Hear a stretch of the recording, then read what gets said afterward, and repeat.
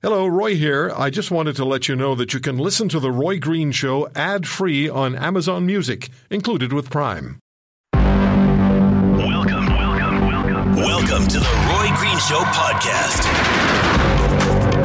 In Forbes.com, I read a great piece, No End in Sight, for the COVID-led global supply chain disruption. And the article details about how the supply chain is under massive and volatile stress, and how it is going to affect each and every one of us. Garth Friesen wrote the Forbes piece. He covers global markets, economics, and investing. He's the head of rates at III Capital Management, a hedge fund with approximately $4.5 billion in assets under management. He's a former advisor to the Federal Reserve Bank of New York. Garth, thank you very much for coming on the program. Hi, Roy. Nice to be with you. Well, what's the cause for this multiple sectors international supply chain disruption? And was there a missed opportunity to head off what we're dealing with now and facing going forward? Yeah, well, that's a tough question because there isn't one cause that's led to the disruption that we're seeing today. In fact, it actually begun. A lot of times people think that it started with COVID, but it actually begun during the Trump administration era, when the tariffs were being thrown on Chinese goods. Chinese authorities and policymakers were retaliating. That created increased demand for some goods and decreased demand for others, and that caused an unpredictable shift in ordering for agriculture, for example, or other goods ahead of tariffs. And that was really the beginning of stresses on the supply chain. But it wasn't really until COVID hit that we really saw further imbalances with supply and demand really take its toll. So was there an opportunity to head them off? Yeah, maybe, if you could control COVID. But obviously that couldn't happen. So we've seen the huge drop in production when manufacturing facilities shut down, and then shortly thereafter, a significant boost in demand, consumer demand, from all the fiscal stimulus that happened everywhere in the world. Yeah, and we're heading into the Christmas season. It's not so easy to restart these production facilities after they've been shut down. So right. It's very tough. Yeah, and we're heading into the Christmas season when people want to go out and buy what they want for their loved ones, and food and energy supplies are going to be depleted as well. So across how many sectors, let me ask you this, across how many sectors does the supply chain stretch? Oh, the supply chain is very long. Just if you think about how many segments are involved in its delivery, it stretches from a manufacturing plant in Vietnam or China all the way to central North America. In between those two areas, goods travel by truck, they travel by rail, ship, through ports, through inland waterways, with stops in numerous warehouses. A bottleneck in any one of these areas has potential to disrupt the flow of goods. Right now, the most visible concern is with the backlog at the ports, whereas of a day or two ago, there was more than 70 cargo ships with an estimated 500,000 containers on anchor waiting to get unloaded. And it's not just finished goods. The supply chain is critical for all sorts of materials and industrial components used in manufacturing, everything from semiconductors to specialized parts to raw materials and commodities. So it is far-reaching. It affects virtually every sector and every transportation sector as well. You just mentioned shipping containers, and you wrote in your piece in Forbes.com that shipping container woes are the backbone of the global supply chain problem, and that shipping containers are the backbone of global supply chains. They're it. Yes, shipping containers are critical to global trade. There's an estimated 17 million containers that transport all sorts of materials and finished goods around the world. When consumer demand for goods surges, during a period like the lockdown, there was initially a shortage of containers to meet demand. A lot of the containers that moved all the PPE, the personal protective equipment around the globe early in the pandemic, were stranded in remote locations. So early on, it was hard to find containers, and the result was prices shot up. But containers are pretty easy to make, and production ramped up in response to that demand. Roughly 80% of the world's containers are made by 3 companies in China, and their production is up more than 60% this year compared to 2020. So prices are up, but it's mainly now because of the cost of steel is up. Right now, I wouldn't say the problem is with containers per se, and it's not container supply. It's the circulation of containers which is causing the problem. They're just not moving. There are empty containers sitting everywhere. Pre-COVID, when supply chains were operating normally, once a container was taken off a ship and unloaded, it was sent somewhere to get filled for export. But because the demand for containers was so high in China, a lot of the containers were just sent back to port to go get more stuff from China. The cost to ship a container from China to the U.S. West Coast jumped, from $2,000 to more than $20,000. So when you get a 10x jump in a price for a particular shipping route, these containers, which are all part of that flow, the cargo ships want to get them back to the area to where they can maximize the revenue. They're not going to wait around for empty containers or even full containers. And you mentioned there are 70 container ships. Which harbor are they outside? Los Angeles? So between Los Angeles and the port of Long Beach. There's over, the latest as of a couple of days ago, were 70 containers or container ships waiting to be unloaded. Okay, and prior to COVID, how many would there have been? None. 0. There was everything was very organized, and this whole just-in-time system that everybody's grown to love, worked pretty well when demand and supply was predictable. But it's been anything but predictable in the last couple of years. And, there's a lot of other bottlenecks that are involved. It's not just the ships. Like when you think about how everything has to flow, there's issues with ports, there's issues with trucking, there's issues with rail, there's a shortage of warehouses. It runs pretty deep across a lot of different areas.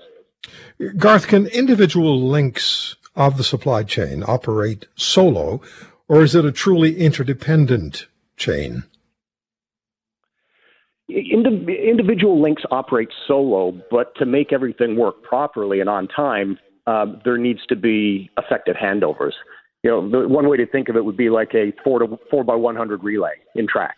You can have very fast runners, but if they screw up the handoff with the baton at each leg, they're going to have a slow time. And that's what's happening now. Ships are sailing, for example, but the unload times have lengthened, and that's delaying and disrupting normal function.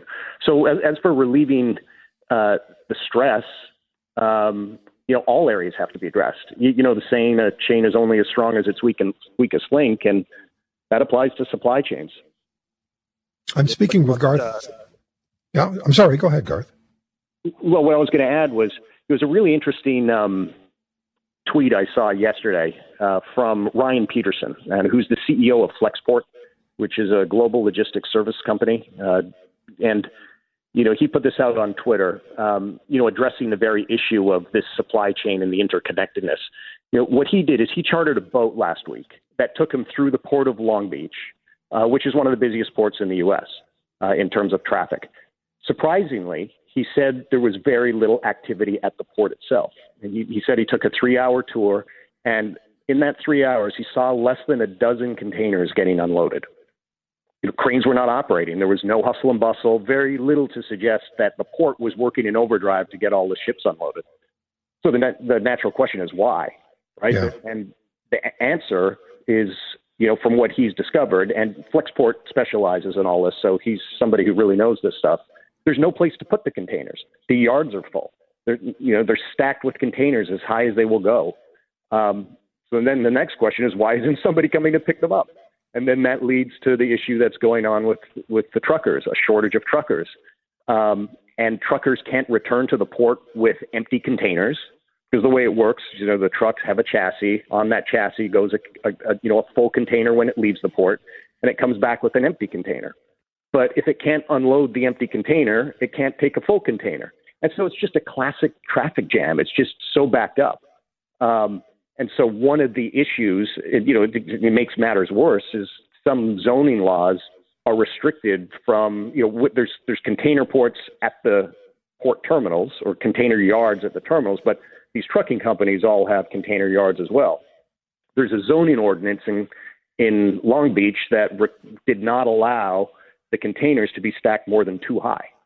And so, with, this information, and with Ryan Peterson's involvement, just yesterday, the mayor of Long Beach announced that they're now changing the ordinance so that you can stack these containers 5 high instead of 2 high. So that should begin to move things allow the, containers to move out of the port, which will allow the trucks to move back in and get things circulated. But, it's, each of these are so interdependent on each other that it's definitely not a one element issue. Garth, you talked about truck drivers a moment ago. There are labor issues with seafarers, truck drivers, airline workers expressing frustration, something we're going to talk about in detail tomorrow. Industry groups like the International Chamber of Shipping have warned in an open letter to the United Nations of a global transport system collapse if governments fail to return freedom of movement to transport workers and give them vaccine priority at the same time. How significant a component is labor shortage and labor frustration to the supply chain disruption we're experiencing now? Oh, it's real, Roy. And it's not just with, the shipping or the trucking. There's a shortage of workers in international ports due to COVID outbreaks. There's a shortage of labor at manufacturing facilities. And on this side of the pond, there's a shortage of truck drivers and warehouse workers and even railroad conductors. Target, for example, just announced it's trying to hire 30,000 people over the next month or two to specifically work in their logistics. And on specific topics relating to shipping, one thing to keep your eye on is the negotiations between the International Longshore and Warehouse Union, the ILWU, and the Pacific Maritime Association. Their contract is set to expire, and that union controls the ports in California. Their current contract is set to expire in July of 22, and if negotiations don't go well, a strike is certainly possible, which would be a disaster right now for the industry. And one of the topics up for discussion is automation, and the union has resisted automation. And automation is one of the things that will help the ports improve their productivity and, similar to other ports around the world. And, there would be something that would prevent this from happening in the future. But, yeah, labor is certainly a part of it. And specifically, you had mentioned, the truck drivers. That industry is very fragmented, and the truck drivers, the way that the system works, they're paid by the mile. They're not paid an annual salary or for waiting. And so when there's a massive traffic jam like the one we're witnessing today, they earn less, a lot less, so much less that a lot of them, have left the industry and gone to higher paying jobs. What does all of this do that we've been talking about that you've explained to us? What does this do globally to investor confidence? Where will investors be looking to place their money? You as a hedge fund CEO, what are you doing? Well, look, the supply chain is something that is, everybody's watching from an economic perspective right now. And, it does have global macro implications. First, what is it going to do to production? And we're already seeing slowdowns in production and an increase in prices, another macro variable. And a slowdown in production and GDP and inflation, that's what we commonly call stagflation. And that's, probably the worst outcome for the economy and for markets and for investors to predict with higher prices and lower growth. The auto industry, for example, with its chip shortage, is expecting more than $200 billion in lost sales this year. But as long as demand remains elevated and things like regional COVID outbreaks are happening and elements like the weather, which none of us can control, I don't expect the chaos is going away anytime soon. So from an investment perspective, clearly the players in the logistics industry are doing well, but how long it will last is unknown. Like you look at a company like Maersk, one of the biggest shipping lines, and its excess profits, if you want to call it, in the last year or two, are range in the billions of dollars. And then on the flip side, you look at a company like Procter and Gamble, who just last week in its earnings announced an additional $2 billion last year for increased transportation costs. So it's filtering into all different types of companies, and you're either on the winning side or on the losing side. And unfortunately, most companies are on the losing side. So when I repeatedly hear that this situation with the supply chain is short-term and things will be fine again in a couple of months, wishful thinking, right? I believe it's wishful thinking. Yeah, there's a lot that has to be done. Like, one of the industry experts described it as a big traffic jam on a highway. And, just because even when it begins to move, the front car begins to move, it takes a while for the back car to benefit from that. Right. And what we've got is a major traffic jam, and a lot has to take place for improvement. Like shipping, for example, a lot of the ships aren't going to be coming online until 2023. Right. So there's no real relief coming from additional shipping capacity. And even when that shipping capacity does come online, another thing is coming in 2023, which is the IMO 13, which is a new regulation that's requiring ships to, as part of the decarbonization movement, to reduce diesel emissions. And I tweeted the other day, here's what inflation is. You go to the gas station before you go to the grocery store, and you can't afford to fill up at either location. Simplistic, huh? Professor Eric Kam joins us, a macroeconomics professor at Ryerson University, contributor to this program. How are you, Professor Kam? I'm doing very well, Roy, and it reminds me of my favorite sports quote about my beloved Miami Dolphins, which is, we can't win at home and we can't win on the road, and we're running out of places to play. As a Dallas Cowboys fan, I cannot sympathize with you. But anyway. They're having a good year. Dallas is going to be a very good team. They're doing better. Yeah, they're doing much better.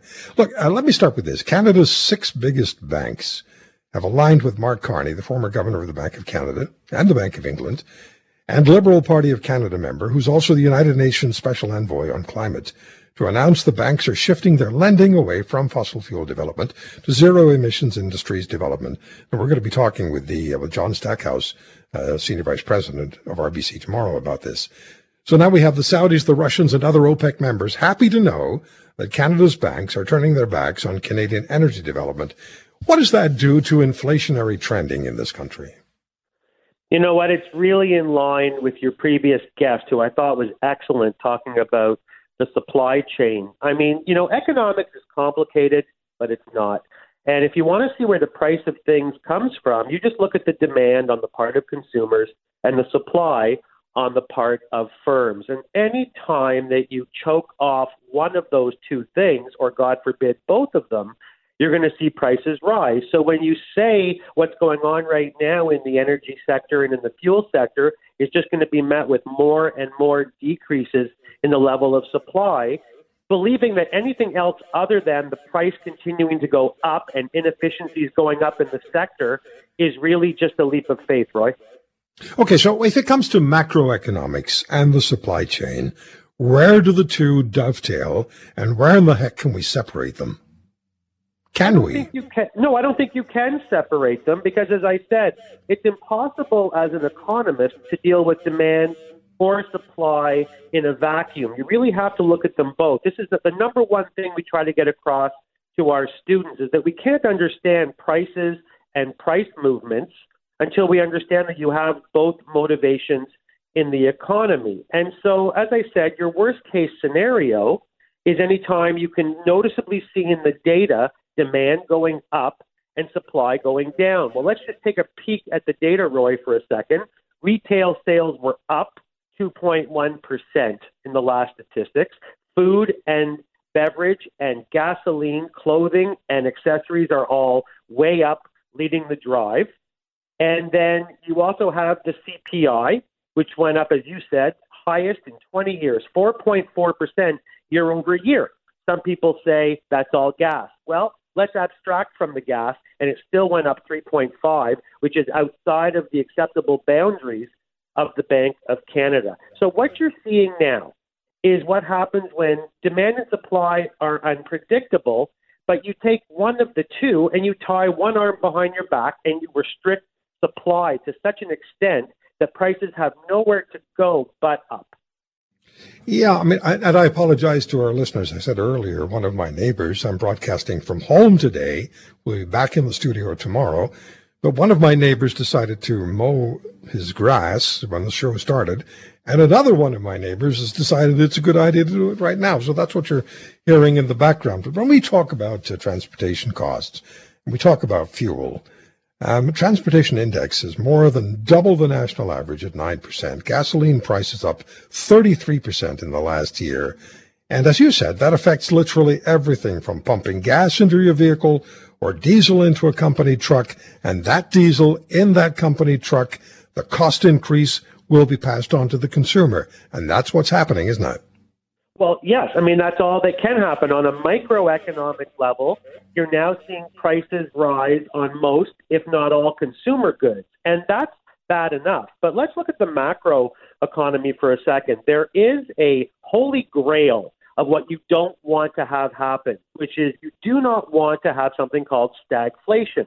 You do not want to have a situation where both unemployment are high and inflation is high. But when you look at the data right now, as we tend to be coming out of a recessionary phase motivated by COVID, that's what the data is predicting for us. So you're going to have what we call a double whammy. You're going to have prices going up, inflation going up, goods becoming far too expensive for some people to afford. And then as a cherry on top, those people aren't going to be able to get their jobs back that they had before COVID anyway. So I'm actually really glad you had your last guest on, because he and Mr. McTagg are also very negative right now. And so I don't want to be the only person saying we are in for a bumpy ride. But you need to do nothing more than look at the Bank of Canada, who has a holy war, Roy, a holy war on inflation, and says we are not going to let it get above 3%. Guess what? It's above 3%. Well, and shelter is up 4.8%. Food is 3.9%. Meat is 9.5%. And those are individual indicators, but they add to the overall picture. Well, that's right. And that's what happens. It's like there's the expression that when bad times hit the economy, they hit poor people first. Well, you know what? When prices start to rise in an economy, they hit the goods that we use first. We call those the goods that have the lowest elasticity, things that people have no choice but to buy. And you're watching Economics 101 happen right according to the textbooks right now. The prices are creeping up on the core goods that businesses and firms have to buy every day. And I know people don't like the term trickle down, but now you're watching it trickle down the system, heading toward a real stagflationary phase, which is very, very dangerous. So what does this mean to the individual family, the individual Canadian family, who may, as I said earlier, this is my definition, a simplistic definition of inflation. You go to the gas station on the way to the grocery store and you don't fill up at either place because you can't afford it. Is that overly simplified? And what does what's going on now imply? What does it predict for the Canadian family in the next 12 months? It implies that my friend Roy Green was right when for the last year he has been questioning the people that have said there's these billions and billions and billions of dollars of unspent money people are dying to spend.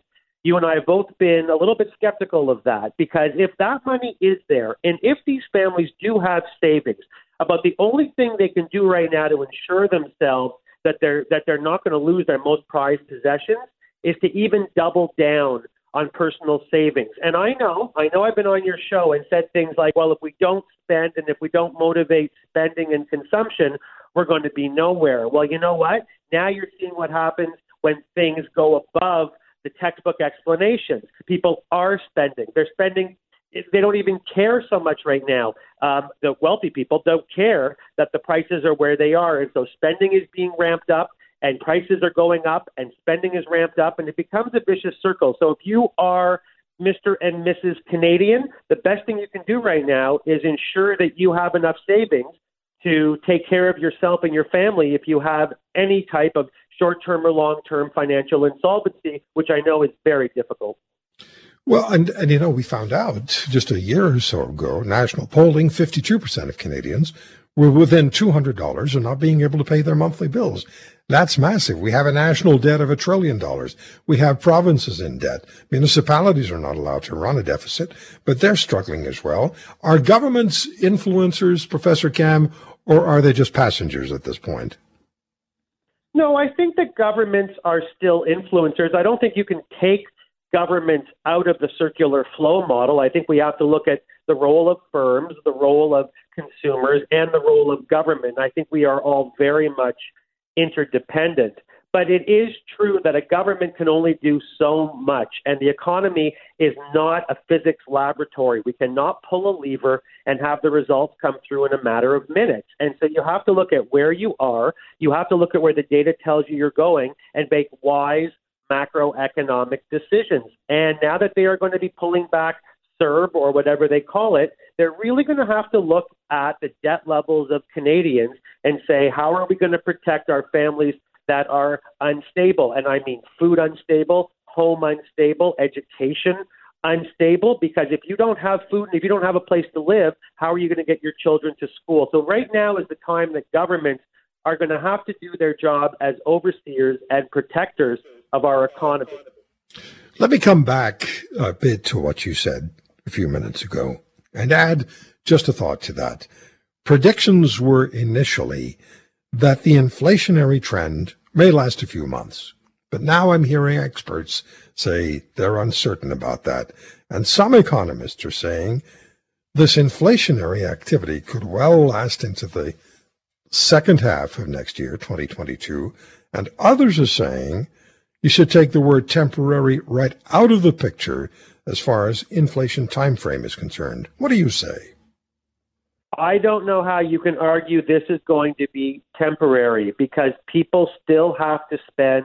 They still have to support their families. Prices are going nowhere but up. But again, they're going up on the goods that we have no choice but to purchase. These are not fancy vacations and yachts. They're going up on gas, and they're going up on fruits and vegetables. So I don't know what choice we have but to acknowledge, and I don't like to correct Tiff Macklem, but I know he used the word transitory. Your last guess was right. There's nothing transitory about what's going on. When you print trillions and trillions of dollars of currency injected into the economy, and then you have supply chains that take supply to all-time low levels, Roy, the only thing that can happen is prolonged inflationary phases, and that's just going to be a reality for a while, like you and I predicted a year ago. We did. What about, Professor Cam, the government spending? How does this all factor into where we are now? $300 billion plus deficits, $1 trillion in national debt, and provinces in debt. Where does that fit into the inflationary picture? It doesn't help it. I mean, when you look at how we add up, how Statistics Canada adds up gross domestic product, how is our country doing? All they do is they measure spending from across all of the actors in the game. And those actors are households who consume, firms who invest, and governments who spend. But believe it or not, consumption is and will always be the number one driver of those things. So while government spending probably looks like it's out of control given the last couple of years, believe it or not, the spending that you see is still considered officially as consumption, because those transfer payments have gone to households who have then done their spending. So government spending is something we've got to keep our eyes on, Roy, but compared to consumption, it is a important but smaller issue. It is household spending that has to be monitored. So people are wondering about their investments. What do I do with my investments? How do I take care of my retirement? What is the inflationary impact on markets, international financial systems, and what would you advise? Well, that's an excellent question, because it's really going to the heart of two things. And number one is we know that the Bank of Canada is about to raise rates. And so some people will say to themselves, well, isn't that going to be the control on consumption that we need? And my answer is, well, maybe, but maybe not, because some of those goods have to be purchased no matter what. But to the heart of your question, you're really saying, what is the difference between things that are nominal and things that are real? I mean, the money in your wallet, Roy, is wonderful, but if we don't know the price of the things you're going to purchase, it doesn't really matter. So the short answer to your question is diversify, protect yourself, keep savings, And if you are not a person who is up for risky behavior, if you're a risk-averse person by nature, now would be the time to double down on that and make sure that your assets are equally and easily liquid and can be converted into cash if necessary, because we've got to strap up. It's going to be a bumpy ride. What does the Bank of Canada have, if they do, in the way of levers to impact this inflation? The Bank of Canada can raise the interest rate, and it can raise it significantly. So it can bring down spending. I mean, it's not, again, I think sometimes I like poking a hole in the balloon, Roy. The government spends, the Bank of Canada has the interest rate. Those are the controls on the economy. There's two big problems on inflation and unemployment, and there's government spending, taxation, and interest rates. And so there's the bowl of soup, and it just depends on how you want to mix it. So here's the question I was hesitant to ask. Now, let me phrase it this way. Some of us remember in the early 1980s, interest rates at 18%. Over to you. Yeah, I remember. Oh, of course. Do I remember? I was a teenager, and I've said before, I watched neighbors of my mom and dad put their keys under their front door and walk away from their house when the value of their mortgage became greater than the value of their home. And so if you're asking me for a predictive model, number one, we have got to address the supply chain. We have got to get prices under control, because that's the only way we're going to get real values coming to where they have to be to get any type of economic growth, number one. Number two, I would still keep the nominal rate of interest low but positive. Were we wrong to turn away from our fossil fuel energy riches? Well, I think we were. I mean, I think Canada is so rich in its resources. I don't know why we've turned it into a sector that we've become so reliant on the rest of the world, when the rest of the world is becoming a little more closed. America right now, they are proud of their Buy American, Buy American. And this week, the Deputy Prime Minister came out and said, you're killing us with that, as opposed to maybe learning from it and becoming a little bit more self-sufficient. Mm-hmm. If I have this correctly, and I don't have my notes in front of me, but the International Energy Agency has predicted, I think, that by 2060, we'll still be using somewhere, and I could stand to be corrected on this, somewhere in the neighborhood of 100 million barrels of oil daily, globally. Yeah, and I have to admit, this is not my bailiwick or my area of expertise. I just know that everything I read from my friends who do study these things, they talk about dependency and they talk about self-sufficiency, and we seem to have somehow gotten off the rails. And even the things that right now that we trumpet as our main objectives, we don't seem to be anywhere close to the numbers that we should be. Yeah. So, as you've said, energy is an area that we have to look at much closer and get back to some sort of equilibrium where we can supply our own needs and cater and buy less and less of what we need. Let's talk about what's going on in the nation's capital as we get closer to Parliament sitting again. And he's my friend now. I'm not so sure he thought he was my friend years ago, but he's my friend now. Charlie Angus, NDP Member of Parliament, joins us. We spent a lot of time with Charlie over the last year and a half, particularly, and there's a lot to talk about. We are friends, eh, Charlie? We certainly are, Roy, but I sometimes think I should get some co-hosting now with you, because you keep calling me on all my Saturdays off and say, get on the show. So here I am on the show because you called. Well, that's very nice of you. Do you want to be paid? Is that what you're saying? Absolutely not. Absolutely not. Good. I keep my ethics as a politician. I'm very strict on that. Some maybe less so, but not me. Not everybody is. There's a lot for us to get at and talk about. So let me start with this. Mr. Trudeau, much of your constituency is First Nations, correct? Well, in the far north, absolutely. But a lot of the work I've been doing has been with Right. You do a lot of work with First Nations, and your constituency is Timmins James Bay. So Mr. Trudeau's performance, let's call it that, because that's what it was. Mr. Trudeau's performance over the last number of weeks on the issue of dealing fairly and appropriately and in a reconciliatory manner with First Nations, what did you come away with?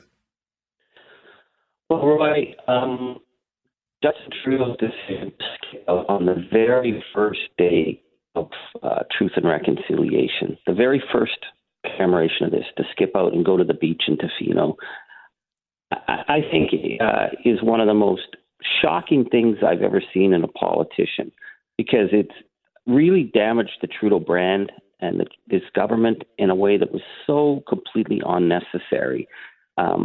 This day is not a holiday. And Indigenous people were really clear. They didn't want this to be some kind of like nice symbol. This is about us reflecting on some hard truths. The truth was that part of us supposedly settling this nation was really about the destruction of the Indigenous people by taking their children. That's a heavy thing to deal with. It is kind of, to me, it has a significance for Indigenous people that Remembrance Day has for people who had family in the war. A day that you just show respect for. He went to the beach. That changed everything. And I think for Indigenous communities and the people I've spoken to, not just the hurt, but the rage. And they're such respectful people, but they just, like, we've had enough of this. So he goes to Kamloops to do this apology because he's completely ignored this community where they found all the unmarked bodies, many of them children at this residential school. I don't know. I don't know how he comes back for that unless he does some very significant actual moves to change the situation for the Indigenous communities of this country. And if he's not willing to do that, I think this is going to be marked as his legacy. Well, he was asked at the time by the chief about the federal government challenging the Human Rights Tribunal's decision that thousands of children and their families who were forced into residential schools should be given restitution, must be given restitution. And the federal government went to the federal court challenging that particular decision by the Human Rights Tribunals.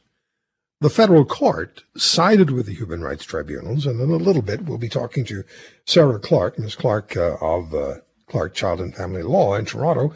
The firm was co-counsel in the federal court case for the First Nations Child and Family Caring Society of Canada. So when Mr. Trudeau was asked about this particular action by the federal government to challenge the Human Rights Tribunal's decisions, he was very non-committal about whether or not they'd stop the challenge. I guess they still have. Well, they do, don't they, Charlie? They have the right to appeal to the Supreme Court of Canada now. I don't know if they will, but they can do it.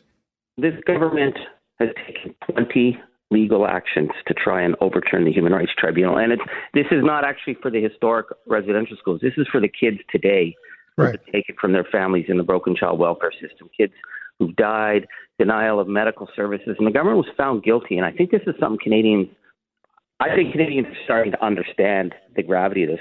A government found guilty of, quote, willful and reckless discrimination against the most vulnerable children in the country. You've got to fix that. Instead, they've gone to the courts 20 times in a row and lost every time. I mean, that's a hell of a lot more recalls than the Ford Pinto ever could have had. And the federal court just slammed the Trudeau government's arguments, argument after argument, struck down. And so the clock is ticking. So, Roy, this is what I think where it's all going to hit the road. We've just come off the disaster with him going to Tofino. We've come off his apology in Kamloops, which nobody really buys. And he's got about 6 days left. 6-7 days before they decide whether or not they appeal. And I think if they appeal, it is going to they're going to lose because they've lost every other case. But it's going to send a signal that all the talk about reconciliation and all the very powerful words the Prime Minister has given. I've been moved. I've seen him speak to residential school survivors. I've been moved. I wanted to believe him. But if he goes back to court, it's going to cost us even more money. We have to pay up for this damage. Let's just sit down and negotiate a solution. And they haven't been willing to do that. So this is Justin Trudeau's legacy being acted out right before our eyes. And Charlie, they spent millions of taxpayer dollars going to court to fight against restitution. Yeah, Roy, the other thing I think the listeners really need to know is that the issue of compensation wasn't on the table initially. It was about the finding of willful and reckless discrimination and needing to fix it. And they saw that report and said, okay, we'll see you in court. They fought every attempt to implement the Human Rights Tribunal decision to the point where the tribunal was so frustrated that 3 years into these legal battles, they threw this slap of maximum compensation on the government because they said they'd never seen behavior like that. At no point did the government ever sit down with Cindy Blackstock, who I think she's, one of the great heroes of our country, and the AFN and say, okay, let's figure this out. So they've walked themselves into this multi-billion-dollar settlement, and now they're crying poor. They're saying they're the victims. If you read the federal court decision, it throws out every single one of the Liberals' arguments and says, this is not credible. You had the opportunity to do the right thing. You are going to do the right thing, whether we drag you kicking and screaming. So, I've been saying to the government, we don't need to fight about this. This is all of Canada's responsibility. Stop the court case. Sit down, figure this out, and then figure out a way that these things never happen again. That's what Canadians want. I don't care what political party you're from. Canadians get it that we got to fix this relationship with Indigenous communities and fix the damage. Yeah. So before we take a break and I ask you about your challenges of the big tech companies, I'd like your thoughts on this. Carla Qualtrough, the federal employment minister, has said that she believes that anyone who loses their job because they're not vaccinated should not be eligible for employment insurance. To me, that is big-time bullying. Big-time bullying. What do you think? Well, Roy, I actually asked my staff about this because we deal with people's EI claims all the time. But the fact is if you are let go from your job, you are not eligible for EI if you're fired. So I'd advise people to be thinking about this because the EI rules are there. I don't think she's bringing something new in. The EI rules really limit how much and how you can obtain EI. So anybody out there thinking of this, I'd say really think carefully because EI is a pretty strict provision. So I think she's but she's saying if you're fired because you're not vaccinated, you shouldn't get EI. Well, you get EI if you are let go because they can't keep you going. But if you get fired from your job, I don't think you're necessarily eligible. So I'd tell people to think twice. So you have had a history, Charlie, of challenging, particularly Facebook.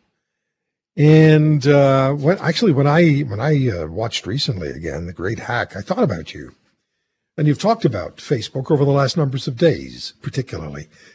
What's your concern? And does this transfer, because we have activity going on in Parliament, does this transfer to Parliament? And is that your intent?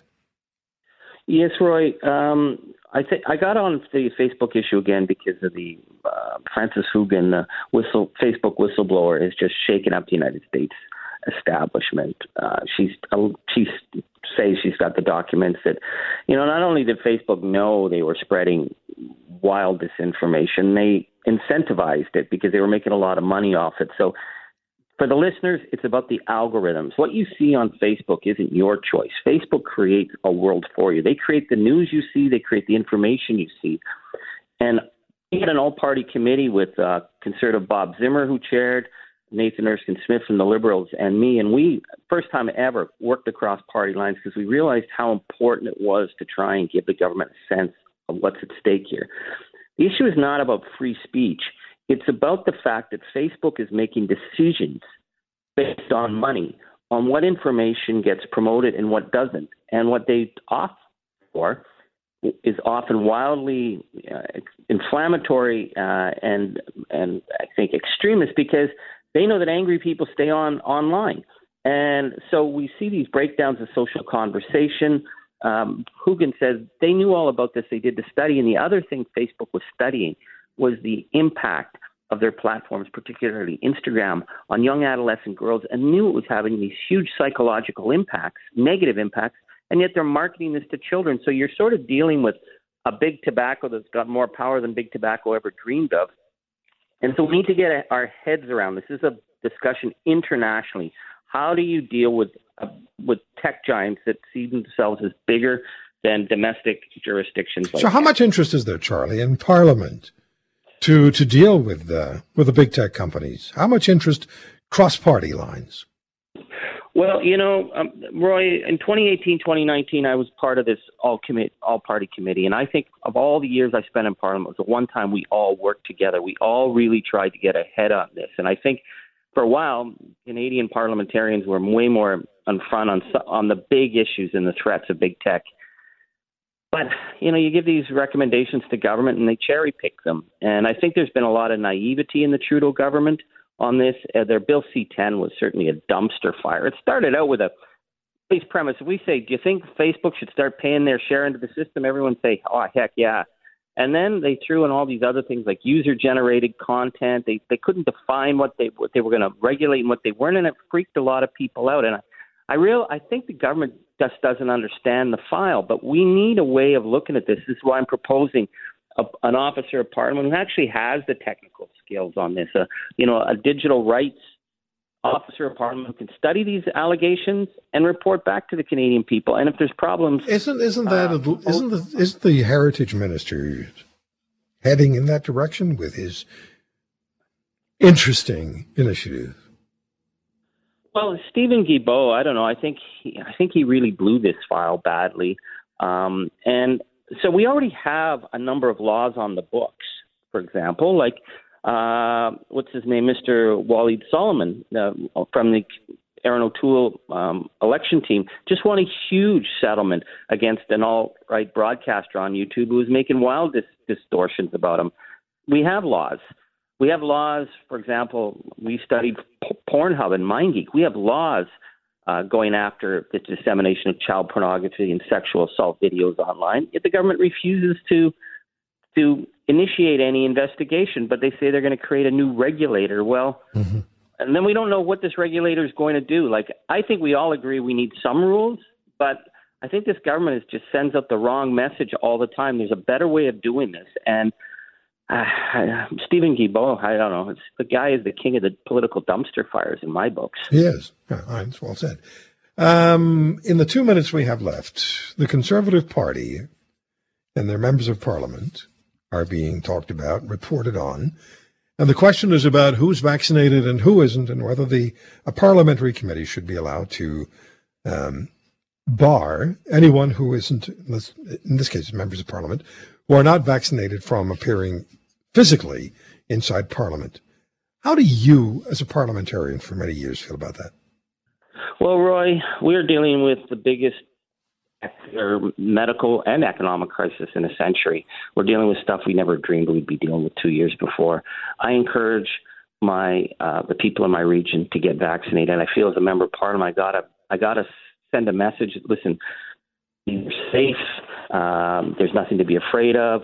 But that Delta variant, we got to stop it. And so I see as a member of Parliament, I have a responsibility to show leadership on this. I can't tell someone else, sorry, you're going to be denied access to a restaurant if you're not vaccinated, but I can go to work and you can't. I think we all got to suck it up, get through this so that we can get to the other side of this pandemic. And I'm encouraging my Conservative colleagues. I know a lot of really good people there.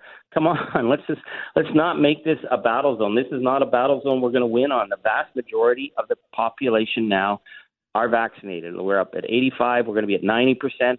I think once we're there, we're going to get through it. It just seems weird that they're battling this out in the Conservative caucus. Let's just get past Charlie, I have 30 seconds left. You've been through a lot of parliaments as your time as a member of Parliament. What are you expecting this time round? Another minority government, nothing much changes. The dynamics are pretty much the same. Is what we're going to receive pretty much the same as what we have received? Is that your sense?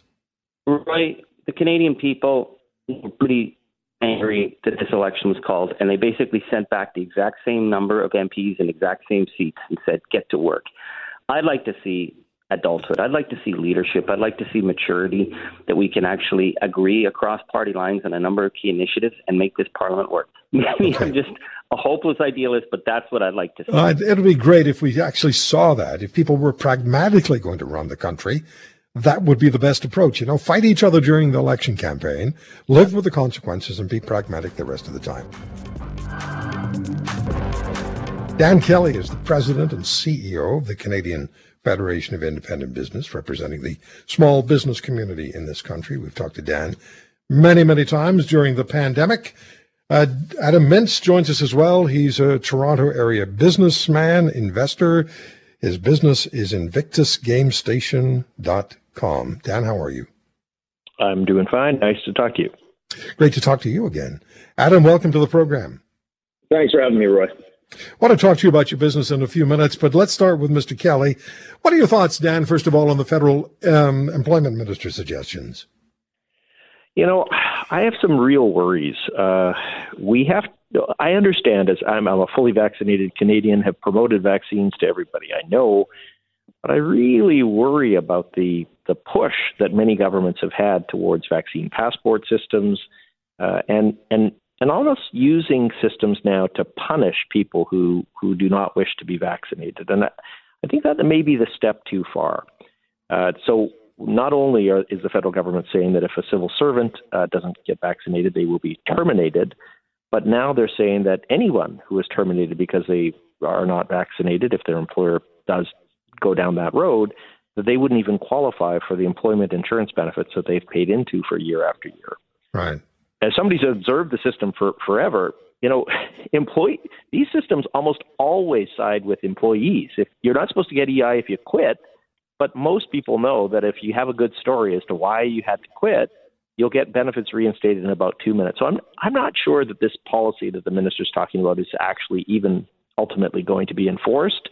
But I worry about the tone that basically we're going to cast you onto some island and shun you if you choose not to be vaccinated. I think we have to be careful as Canadians. We're creating some divisiveness that I'm not sure is going to go away after COVID. No, there's already enough divisiveness in this country. We don't need to add any more. And like you, I have concerns that this is a trial balloon by the federal government, and I have no idea what else they have in mind. But it is concerning. It is. And we've seen this, obviously we've put in place vaccine passport systems for customers. There are some governments who have toyed with the idea of doing this for employees in the private sector. I understand the governments in the healthcare sector, that might be a different issue where you're dealing with vulnerable patients every single day. But to cast you out of the EI system, wow. Personally, I think that this is a lot of bravado. I feel like a lot of these policies are actually never going to stand up, but they're politically popular right now. The policies poll well, and as a result, the governments are doubling down on them. Yeah. What are your thoughts on the decision taken by the federal government as far as COVID-related support programs are concerned? And let's specifically look at small business, those affecting the small business community, and the government saying that they will dedicate $7.4 billion to specific initiatives. And I'm, of course, the person, based on experience with the federal government during the pandemic, who looks for the Missouri license plate. Show me. Well, you're wise to do that, as always, Roy. I can tell you we're already hearing from a large number of fairly panicked business owners. Look, I sympathize with the Deputy Prime Minister, Chrystia Freeland. She has a very difficult job to do. These subsidy programs are incredibly costly, and at some point, we're going to have to get rid of them. I fully subscribe to that. Nobody wants to get rid of subsidies more than me. But I can tell you the big question is the economy ready for it? And are small businesses prepared for it? Only 40% of our members, small business owners, have got normal levels of sales at this stage. The government has set up two streams, one program for restaurants and tourism-related businesses. That program provides you have to have at least a 40% loss in your revenue to be able to qualify. And so a restaurant, for example, whose revenue is down by a third, would get no support whatsoever. If you're down by a third, Roy, that's huge. You are likely losing money every single day you're open, but you're going to get not a nickel from Ottawa. Yeah. Adam Mintz is the owner of InvictusGameStation.com. First, Adam, tell us, please, what your business is about, what you do, and then I'd like your thoughts on what Dan has been talking about, and that is the relative state of the small business community in this country and the state of your business, the health of your business. What do you do? Sure, Roy. So Invictus Game Station is an esports venue. It's basically a video game lounge where primarily university students and other gamers come to play online video games. We have... Oh, sorry. Hello? No, go ahead.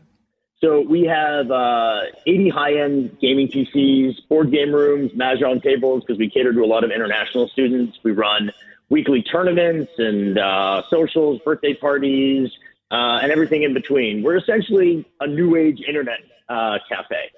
Okay, so you were doing, as I understand, quite well before the pandemic struck, before the businesses were closed, before the lockdown started. What happened on day one of the lockdowns to your business? Everything just went away. I think what a lot of people don't understand about small businesses like mine, brick and mortar stores, venues, or retailers, is that we don't have a surplus of cash. A lot of businesses, especially ones like mine, which was kind of a startup, operate month to month with the hope that in a few years from now, we really can have this cash reserve that if, we have a bad month, we're okay. What happened on day one of the pandemic on March 15th, when we got locked down, everything went away. And I still had thousands of dollars of credit card bills that were going to be due in a month from them. And normally, when the credit card bill is due the next month, you make money, you pay it off, and so on and so forth. But all of a sudden, there's no revenue coming in, and you just go, whoa, how am I going to pay what is owed? How am I going to pay next month's rent? And you're kind of left to answer that question, okay, what's next? So I've read a little bit about your story, and you had to try to stay afloat financially. You just pointed that out. The use of government subsidies, I imagine the subsidies were helpful to you, those that were available to you, but you also had fights with your landlord, and you had to dip into your personal reserves and into your credit, did you not? Yes. I did a number of things. I refinanced my home. I took out the CEBA loans immediately. I was very lucky.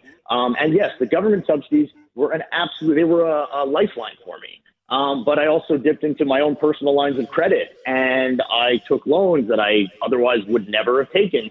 And essentially, about a week when, it was March 15th when the lockdown happened. And then 2 weeks later, my landlord goes, "Where's the rent?" And I said, "Well, a once in a lifetime, once in a generation pandemic is happening.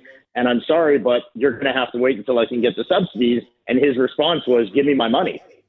Not market forces. It was basically him telling me, well, market forces don't apply to me. They only apply to you. We have a contract. We have a lease. Give me my money. And it was a real back and forth between me and him, and basically me telling him, listen, this is what you're going to be able to get. I'll owe you the money in the arrears, but right now, this is all I can do. And it was a very difficult discussion between me and him in a tough time. Dan, you and I had lots of conversations about the kinds of situations that Adam is faced and may still be facing. This was a common theme across the country. It sure was. Look, it is good news that those programs were able to support entrepreneurs like Adam, but it certainly didn't universally, as he just pointed out, take away all of the pain, all of the costs of COVID from his shoulders. Most business owners are right now trying to struggle with a mountain of COVID-related debt. And it's that we worry is going to draw them into some form of failure or bankruptcy as we go forward into the fall and spring of next year. So pulling back on these support programs, understandable. The objective, of course, is understandable as the economy reopens. But if we do it too soon, these businesses that have been hanging on for dear life, often by their fingernails, many of them are just not going to make it, and that's certainly not going to help the business owner. But it's not going to help society either as we see more jobs dry out. No. We spoke many times of the fact that small business was responsible for 8 million jobs in this country and the number one employment sector. Adam, how close are you? I don't want to get too personal with you, but how close are you to not being able to hold on to your business after everything you've put into it and everything you've experienced over the last 18 or 19 months? So I'm in a very, I guess I don't like to use the word luck, but part of it is luck. I'm in a pretty good position, all things considered. This wasn't always the case, but my business, I am building it back. The students are coming back to Ryerson and U of T, which is exactly where my business sits. It's right in between both universities. And we're getting more events. More people are coming in every day. So I would say we're actually close. We're probably 6 months away from being at pre-pandemic levels. Every month is better than the last month, which is great for me. I've done a lot of things. I've been able to pivot. I have a lot of experience in knowing how to pivot and what I need to do with my business to build it back to where it was to pre-COVID levels. But not everyone's so lucky. I have a very unique business that a lot of people want to come to. And right now people have been, especially students, have been home for 18 months and they're looking for a respite from being from home. So they want to come to my place to game rather than game alone. They want to be out and be social. but not everyone is as lucky as me.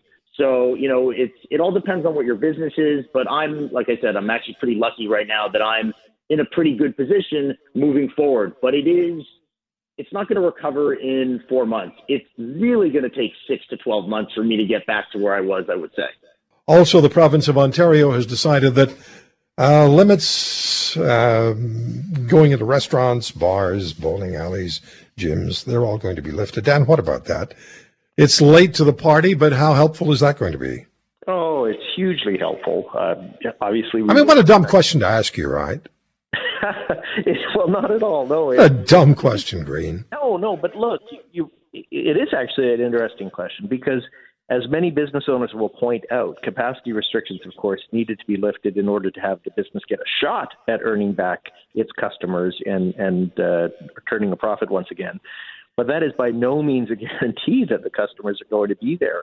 We've had lots of sectors that have had no capacity limits in place, but are still not seeing customers come back because people are scared and they're staying at home. And so it isn't the panacea that people think it is, but it will be helpful. I think about poor gym owners in particular who have been for sure at such reduced capacity, they've not been able to make a buck in forever. It's stunning that they took this long. It really is. And it's been wobbly. The Ontario government has been wobbly. British Columbia, by comparison, has done much better. They sure have. Look, the NDP in BC has tried, I think, to keep the economy open far better than the Ontario government. It is good news that Ontario's COVID position is in much better shape than most provinces at this moment. But, gosh, the economic damage that came along with it has been huge. I was encouraged, though, Roy, by one thing. And look, I've been particularly hard on the Ford government for many, many months, and I think deservedly so. But I was encouraged. The Ford government is actually now talking about dates that it will remove the passport rules, remove masking rules in the spring of next year. And it's really one of the first times that we've started to hear governments talking about an end point to all COVID restrictions. I know you can't lock that in stone right now. We still have a pandemic that we have to deal with. But the fact that we're at least now starting to talk about that, I think, is one of those encouraging signs that we shouldn't let go. Yeah, what concerns me about that, Dan, is that you could end up with political infighting where you have a federal party of one persuasion in disagreement with a political party of another persuasion provincially, and who gets caught in the middle again? You're right. It's our members, small business owners. And I think when this is all said and done, we're going to look at the damage this has exacted on the private sector economy, small business in particular, and we're really going to have some serious questions about how deep these measures were, whether they were theater, whether they had a real impact. We have to do that math at some point, and I'm hoping that'll be soon. Adam Mintz, what about the capacity, the removal of capacity limits in a business? That has to be a great help to you. For everything, for my business, it's everything, because you're literally, you have politicians and health ministers telling us, okay, you're allowed to be open, but you're only allowed to be at 50% capacity, and they're not and which means potentially much less than what I'm about to say. Technically, it means, okay, we can make 50% of the money we were making before, which is not even close to what we were making pre-pandemic, but they don't ask anyone else to sacrifice. So let me get this straight. We were at 50% capacity for months and months and months. Forget the lockdown. How come my landlord they didn't demand my landlord take 50% rent?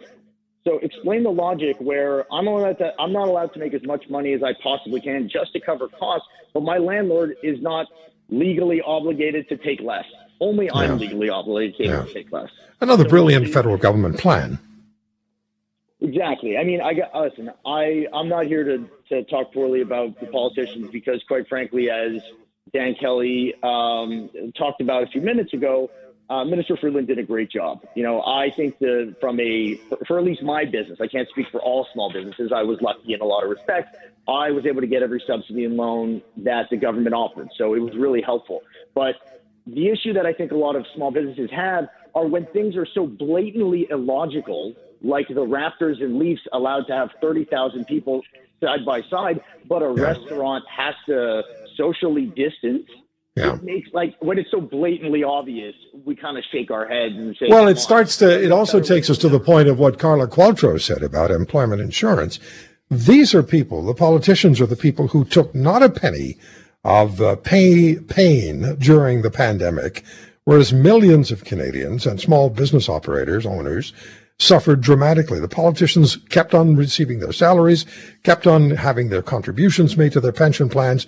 They suffered no pain. The private sector suffered a great deal of pain. Dan, one quick question for you, about 45 seconds for the answer. Supply chain, how much of an issue is that to small business? It is growing fast. Gosh, I looked at some recent data from our CFIB member surveys. We do them every month. And issues like inflationary pressures, cost increases, supply chain delays to get products to market. This is almost outstripping COVID-related issues. Obviously, those two issues are linked, but those things are starting to tick up as a big concern, as they are for Canadians. They certainly are for Canadian small business owners. Thank you for listening to today's podcast. If you want to hear more, subscribe to The Roy Green Show on Apple Podcasts, Google Podcasts, Spotify, Stitcher, or wherever you find your favorites. And if you like what you hear, leave us a review and tell a friend. I'm Roy Green. Have a great weekend.